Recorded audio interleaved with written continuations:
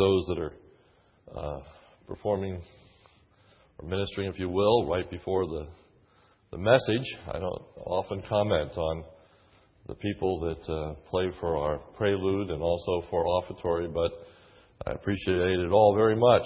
And I thought that was so appropriate tonight as Olivia was playing, as I was thinking about those tremendous words, "Be still my soul." Certainly thought of the family and their grief. Appreciated Barry's prayer and obvious concern. May God grant mercy and grace to this family in time of need. Tonight I start a new series entitled Life After Death. Quite a number of years ago, I did a series, a rather extensive series on life after death. Some of you may remember that, but it was quite a long time ago. It was a special series to me. It was also a time at which my father-in-law was dying, and I had the opportunity to take my handouts each Monday and visit him and go over the things that we had learned about death and dying. In that particular series, I emphasized in particular the intermediate state, the time before the resurrection, the time in which we die and our bodies go to be in the grave and our spirit goes to be with God. And I focused on that in great length. So in this particular series, I'm going to focus more on the resurrection.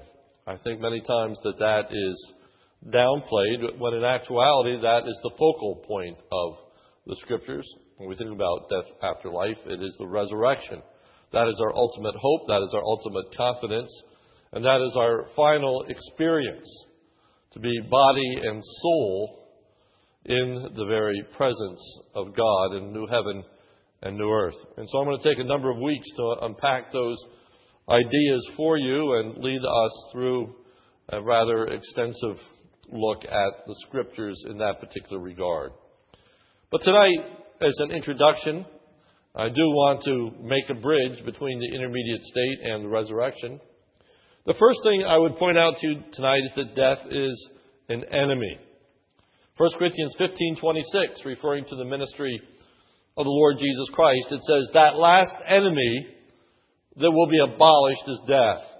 That is the ultimate conquering message of the Lord Jesus Christ. That is the final hurrah, when death is fully vanquished. That happens at the end of the millennial kingdom and at the beginning of the new heaven and new earth. But death is an enemy. The humanistic view of death sees death as a friend. The humanistic view sees death as natural. Death is merely a part of life, a part of the life cycle. We live, we die. If you believe in reincarnation, you live, you die, and you live again. Many people see religions as being pretty interchangeable. They all believe pretty much the same thing. All you have to do is place your faith in a God, because basically we all believe the same thing. But if there is ever an area that distinguishes beliefs, it's in the area of life after death. Those that believe that there is no life after death, that there is just a cessation of life, it's just a soul sleep, and there is no consciousness, there is no bodily resurrection. You have those that do believe in reincarnation, an endless cycle of coming back to this world and experiencing a greater karma. You have the animistic beliefs of the African tribes, and they are trying to make amends with their ancestors and contacting them in their sacrifices. And they have a great ancestral tribal worship. Certainly the Buddhists and their understanding of what happens after a person dies is quite distinct from the Christian view. This is where the rubber meets the road. This is where the boys and girls are separated. It's on the teaching of what happens after we die. The third humanistic view is that death should mean little or nothing to us. And lastly, death will always be here. But you see, people such as Dr. Kevorkian, while he was still alive, tried to usher people into a restful experience. He was known for his desire to have mercy killings because he viewed enemy as a friend. The Christian view of death is that, first of all, death is unnatural. Unnatural in that it was not a part of the original plan. It was not the ultimate goal, if you will, of God. But mankind sinned. And as a result of sin, death entered the world. And as such, it is unnatural. Death is a time of sorrow. We know, of course, that great passage in Thessalonians that says we should not sorrow as those who have no hope. But there is still sorrow. There's anguish. There's that sense of being left behind. There is that tearful separation. Certainly, as the Bumgardner family heard this news tonight, we all know that their hearts are filled with sorrow and anguish and grief. Death is a time of sorrow. And finally, death will be done away when Jesus returns. Jesus conquers sin and death. Revelation 21:4. Again, at the end of the millennial kingdom, it says, "And he shall wipe away every tear from their eyes, and there shall no longer be any death. There shall no longer be any mourning or crying or pain. The first things have passed away." This is a verse that is often used at funeral services, but actually incorrectly, because death has not yet been totally done away with. This is a passage talking about the new heaven and new earth, in which death is finally, once and all, abolished. And I will unpack that at rather great length in the weeks that lie ahead. So we begin by asking the question, what is death? We need to define it. What are we talking about? The first thing I would note is that death is not a state of non-existence, but rather death refers to a specific kind of existence. Death in the Scripture always refers to separation. Separation. Please keep that in mind. Mark that somehow. Memorize it. Death in the Word of God always. And there are very few times when you can say always, but here's one of them. Death in the Scripture always refers to separation. And there are two kinds of death that are referred to in the Scriptures. There is the physical death, which is the separation of body and spirit, and I put in parentheses soul.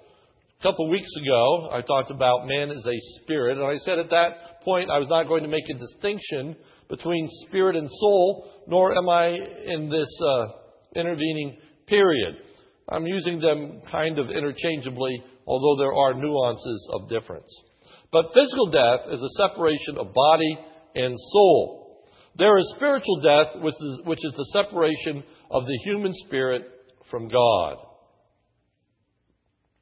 Death came about as a result of Adam's sin. Therefore, just as though through one man sin entered the world, and death through sin, and so death spread to all men because all have sinned. Adam experienced death as a result of sin. Genesis 2:16 and 17. The Lord commanded the man, saying, "From any tree of the garden you may eat freely, but from the tree of the knowledge of good and evil you shall not eat, for in the day that you eat from it, you shall surely die." You shall surely die. At the very moment Adam ate of the fruit, Adam died spiritually. That is, he was separated from God. Notice the text, Genesis 2:16 and 17. "But from the tree of knowledge of good and evil you shall not eat of it, for in that day you will surely die." in that moment, in that time of eating the fruit, Adam, you are going to die. And he did die at that moment. He did not die a physical death. He did not fall over. He did not have a heart attack. But he did die spiritually. He was separated from God, no longer having the same relationship with God prior to the fall. Now he found himself hiding from God, as you recall, and God having to search him out, and all that took place in that regard. Next, at a subsequent time, Adam died physically. By the sweat of your face you shall eat bread till you return to the ground, because from it you were taken, for you are dust, and to dust you shall return. Jesus experienced death on the cross. Jesus died spiritually on the cross. That is, he was separated from God. Matthew 17:46. And about the 9th hour, Jesus cried out with a loud voice, saying, Eli, Eli, lama sabachthani, that is, my God, why hast thou forsaken me? That is the cry of a spiritually dead individual. Jesus bore the consequences of our sin. He bore our sin. He bore our death. Oftentimes we focus on that physical death that he experienced on the cross. That's valid, that's real, that's important. But I say to you tonight, not only did he die physically, but he died spiritually in our place. He was separated from God the Father for the first time in his existence. He was forsaken by God, separated from God. And then B, Jesus died physically on the cross. That is, his spirit was separated from his body. His body, of course, was placed in a tomb. Matthew 27:58 and following. This man went to Pilate, that's Joseph, and asked for the body of Jesus. Then Pilate offered it to be given over to him. And Joseph took the body and wrapped it in a clean linen cloth and laid it in his own new tomb, which he had hewn out of the rock. And he rolled a large stone against the entrance of the tomb and went away. So Jesus died physically. His body, dead body, is placed in a tomb in the grave of that day. However, Jesus' spirit went to be with God. Luke 23:46. Again, Jesus cried out, saying with a loud voice, Father, into thy hands I commit my spirit. And having said this, he breathed his last. And there is a very significant statement there when it said he breathed his last. Those of you who were with us a couple of weeks ago, it was Victory Valley night, and so the attendances were a little lower, and so you may not have been here that night. But I emphasize that the word breath in the Scriptures is the same word as the word spirit. And so he breathed his last. His spirit was given up. His spirit at that moment went to be with God the Father as his limp body hung upon that tree. You will remember that as Jesus was dying upon the cross, there were two thieves. Both began to mock. One repented of the mocking, rebuked the other thief, and said, Jesus, remember me when you come into your kingdom. And he, that is Jesus, said to him, truly I say to you, today you shall be with me in paradise. Today you will be with me in the presence of God. So Jesus' body, dead, buried, placed in a tomb, his spirit continuing on and being in the presence of God. Jesus became physically alive after his death That is, there was a reuniting of his body and spirit. He rose from the dead or was resurrected. When we think of the resurrection or we think of rising from the dead, it's important that we understand that that's exactly what we're talking about. We're talking about that time in which our bodies and our spirit or soul are reunited. So that we have a life that is very similar to the life that we enjoy today. And again, give me weeks and we will unpack that pretty thoroughly. But tonight the emphasis is that we are longing for and looking for that day in which these bodies that are placed in a grave are going to come forth and be reunited with our spirits, and we will be spiritually and physically alive, reunited in our relationship with God, reunited body and soul, and ever with the Lord.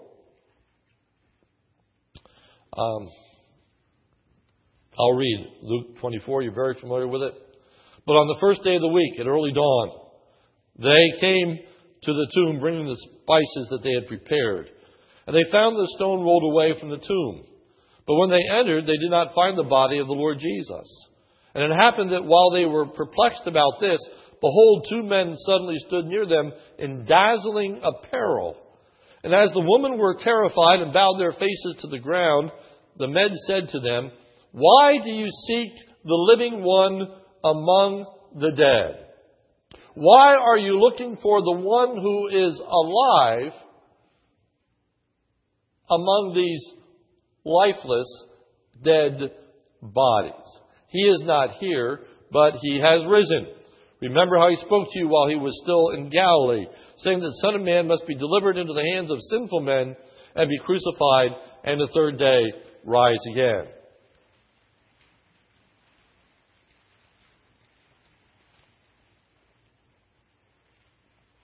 Though immediately after death, we are in a disembodied state, our spirits continue to exist.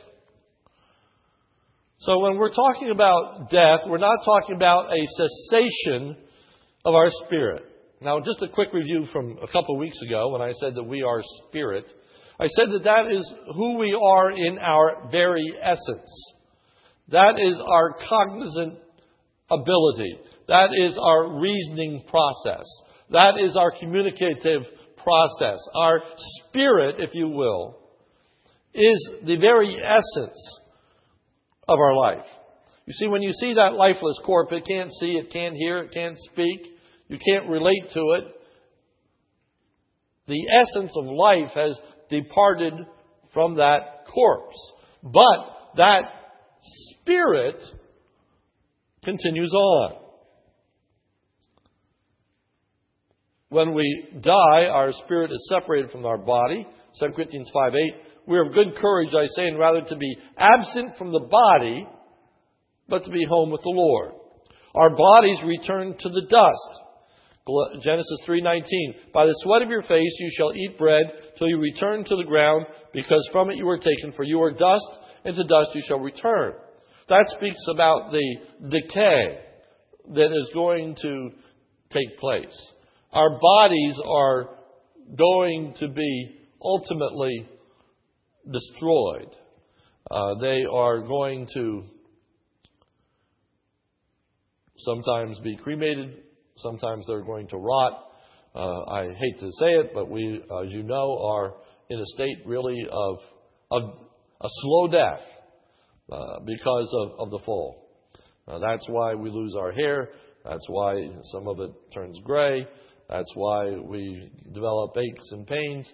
We are slowly die.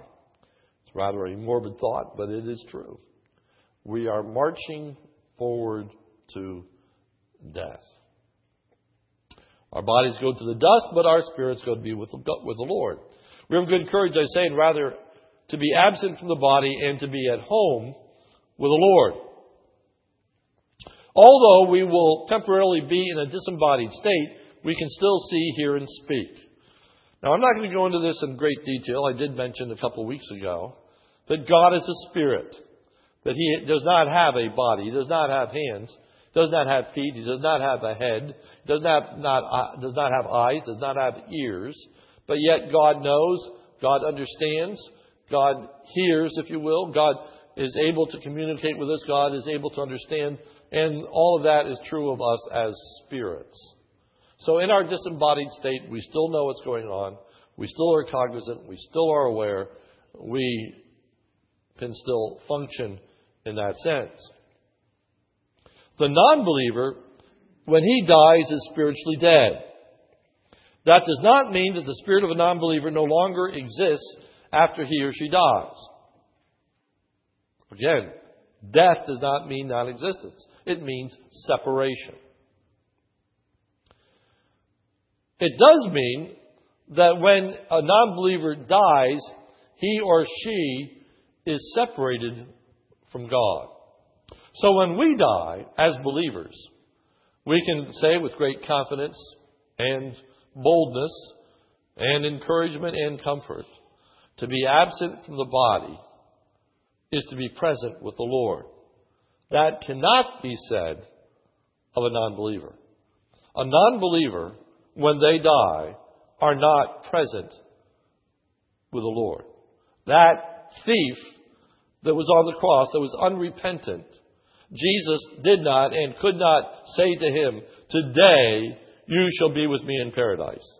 That was reserved for the repentant thief. So what happens to a person who is not a believer? What happens to their spirit after they die? 2 Peter 2:9. The non-believer is imprisoned until the day of judgment. If this is so, then the Lord knows how to rescue godly men from trials and to hold the unrighteous for the day of judgment. That word to hold really means to incarcerate. They are in bondage.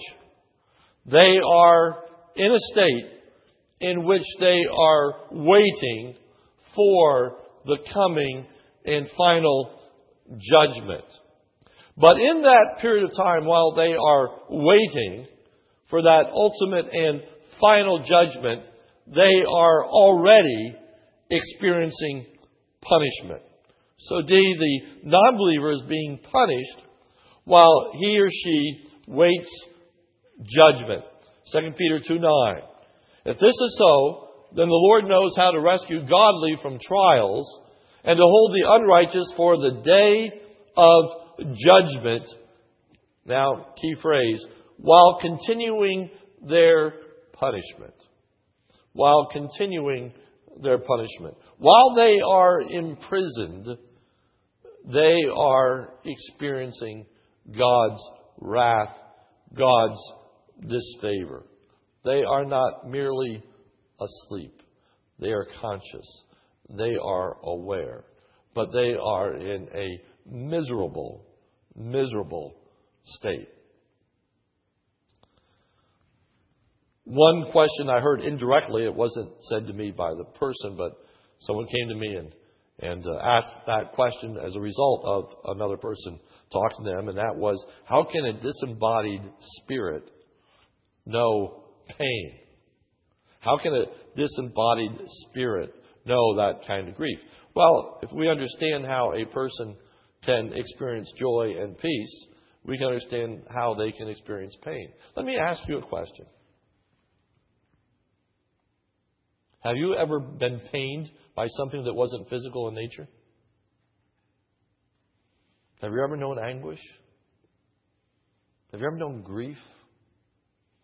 Have you ever known sorrow that was a result of our sin, of our sense of guilt? Have you ever laid awake at night, terrified? That has nothing to do with your physical condition, but it's just your spirit and awareness that God is displeased, or a fear of the future, or whatever the case may be. You see, a disembodied spirit can suffer greatly. And they do. And a disembodied spirit can be comforted wonderfully. And we will. Number 7. The resurrection is the reuniting of body and spirit.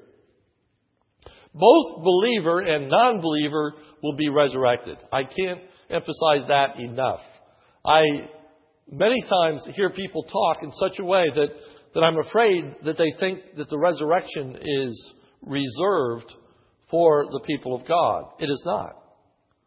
Every human being that has ever existed is going to be physically raised from the dead. There is going to be a reuniting of body and spirit of every human being. So both believer and non-believer will be resurrected. John 5:28. Do not marvel at this, for an hour is coming in which all who are in the tombs shall hear his voice. The believer is resurrected to be with God and shall come forth. Those who did good deeds to a resurrection of life. And then the unbeliever to be separated from God. Those who committed the evil deeds to a resurrection of judgment. You see, that final judgment that's going to take place of the non-believer is that individual standing, body and soul, physically in the presence of God. They are raised from the dead for that judgment. In the intervening period, while their body is in the grave, their spirit is being held captive, imprisoned, and punished until that final day of resurrection, in which they now come forth from the grave, body and soul, and stand before God. The time of the resurrection. When Jesus returns, the believers' spirits we were united with their bodies. For we believe that Jesus died and rose again, even so God will bring with him those who have fallen asleep in Jesus. For this we say to you by the word of the Lord, that we who are alive and remain until the coming of the Lord shall not precede them who have fallen asleep. For the Lord himself will descend from heaven with a shout, with the voice of the archangel, with the trumpet of God, and the dead in Christ will rise first. This dead in Christ, you see, is referring to their bodies. Notice in verse 4, chapter 4, verse 14, Jesus is bringing them with him. How can you have the both? Well, the answer is he's bringing their spirits with him, and then their bodies are going to be raised from the dead and be reunited. Be reunited. The believer is reunited body and spirit prior to the millennial reign of Christ. I am not going to take the time to get into mid-tribulation, pre-tribulation, post-tribulational views and all of that about various aspects of the resurrection. I don't think it's particularly helpful. And for me to do it thoroughly, in my estimation, it would take a couple months. And I don't view it to be all that profitable or valuable. Because the bottom line, no matter what view, is you end up with this. And that is that there is a resurrection of the believer just prior to the millennium. Revelation 20 verse 4. And I saw thrones, and they that sat upon them, and judgment was given to them. And I saw the souls of those who had been beheaded because of the testimony of Jesus, and because of the word of God, and those who had not worshipped the beast or his image, and had not received his mark upon their forehead and upon their hand, and they came to life and reigned with Christ 1,000 years. That coming to life, again, is a reuniting of body and soul. They are physically resurrected to participate in a physical bodily way in the millennial reign of Jesus Christ. We are going to be alive physically, reigning on this earth. The resurrected believer will always be with the Lord. 1 Thessalonians 4:17. Then we who are alive and remain will be caught up together with them in the clouds to meet the Lord in the air, and thus shall we always be with the Lord. That's the great truth. We will always be with Jesus. Wherever Jesus goes, we go. When Jesus is in heaven, at the right hand of the Father, we are in heaven at the right hand of the Father. When Jesus returns to this earth, we return to this earth. And as Jesus returns to this earth in a bodily form, we are going to be resurrected. And we will be on this earth in a bodily form. First, the resurrected believer is with the Lord in the millennial kingdom. Then, the resurrected believer is with the Lord in the new heaven and new earth. Revelation 21:1 and following. And I saw a new heaven and a new earth. For the first heaven and the first earth were passed away, and there is no longer any sea. And I saw the holy city, New Jerusalem, coming down from heaven, out of heaven from God, and made ready as a bride adorned for her husband. And I heard a loud voice from the throne saying, Behold, the tabernacle of God is among men, and he shall dwell among them, and they shall be his people, and God himself shall be among them. And he shall wipe away every tear from their eyes. Notice the context here of Revelation 21:4, that verse we always use. It's when this new heaven, this new earth begins, when this heavenly Jerusalem comes down out of heaven. He shall wipe every tear from their eyes. There shall be no longer any death. There will no longer be any mourning or crying or pain. The first things have passed away. And he who sits on the throne said, Behold, I am making all things new. And he said, Write, for these words are faithful and true. And he said to me, It is done. I am the Alpha and the Omega, the beginning and the end. I will give to the one who thirsts from the spring of the water of life without cost. He who overcomes shall inherit these things, and I will be his God, and he will be my son. Save the next verse for the next section. The non-believer will be reunited body and spirit at the judgment, and then cast bodily into the lake of fire away from God. The non-believer is not resurrected, a reuniting of body and soul, until the end of the millennial reign of Christ. Revelation 20 verse 5. The rest of the dead did not come to life until the 1,000 years were completed. This is the first resurrection. So the Bible talks about two resurrections. The first resurrection is the resurrection of believers. That takes place at the beginning of the millennium. The resurrection of the non-believers takes place at the end of the millennium. The believers are resurrected in order to participate in and be a part of that millennial reign. The non-believers don't participate. The non-believers who are dead do not participate in that millennial kingdom, and so they continue in their state of being imprisoned and punished until the end of the millennium. Then comes the final judgment in which they are resurrected. Number two, the non-believer will be resurrected, judged, and cast bodily into the lake of fire at the close of the millennial reign of Christ. And I saw the dead, the great and the small, standing before the throne. Books were opened. Another book was opened, which is the book of life. And the dead were judged from the things which are written in the books according to their deeds. The word for this death here is those who are spiritually dead, the non-believers. And the sea gave up the dead which were in it. And the death and Hades gave up the dead which were in them. Now we're talking about their physical bodies. And they were judged, every one of them, according to their deeds. And death and Hades were thrown into the lake of fire. This is the time that there is no more death. You see, it is cast away. It is in the lake of fire.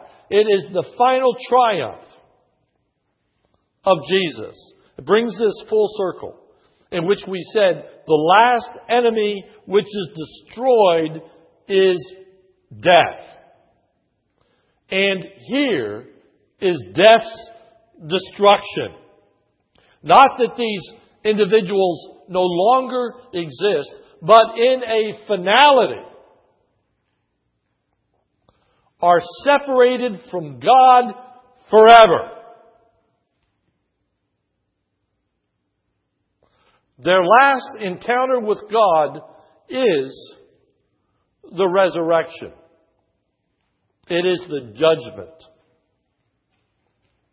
And then they are cast, body and soul, into the lake of fire to experience punishment, damnation, judgment forever and ever.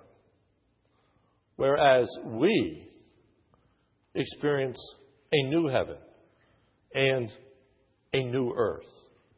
That, unfortunately, in our day and age is trumped by people wanting to focus on the disembodied state. That is just temporary. That's the final destiny. That's the great hope. That's what we are looking forward to. The new heaven and the new earth in bodily form, living a true existence before God in fellowship with Him and our brothers and sisters in the Lord forever and ever. It is not this disembodied state of people floating around and worshiping forever and ever and the kinds of things that we hear about. That's not it. And so that's why I really, really want to focus our attention on what the Scriptures have to say about the resurrection and about the new heaven and about the new earth. Because it is a wonderful truth. It's also a dreadful truth.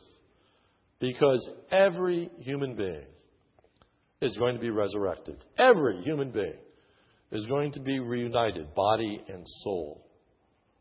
And that final experience of body and soul is either one of great anguish and separation from God, or great joy and bliss, and in His presence forever and ever. So you want to know the Lord Jesus Christ as your personal Savior. And if you do, the moment you die, your spirit goes to be with Him. Your body's placed in a tomb. One day, when He returns, your body and soul will be reunited. You will be resurrected. And you will be a part of a new heaven and a new earth forever and ever. Let's pray. Almighty God, thank You for Your word. Help us to understand it. I pray that we would derive great comfort from it, and that we might give You the glory and the joy and the praise that You are so richly deserving of. For it's in Jesus' name we pray. Amen.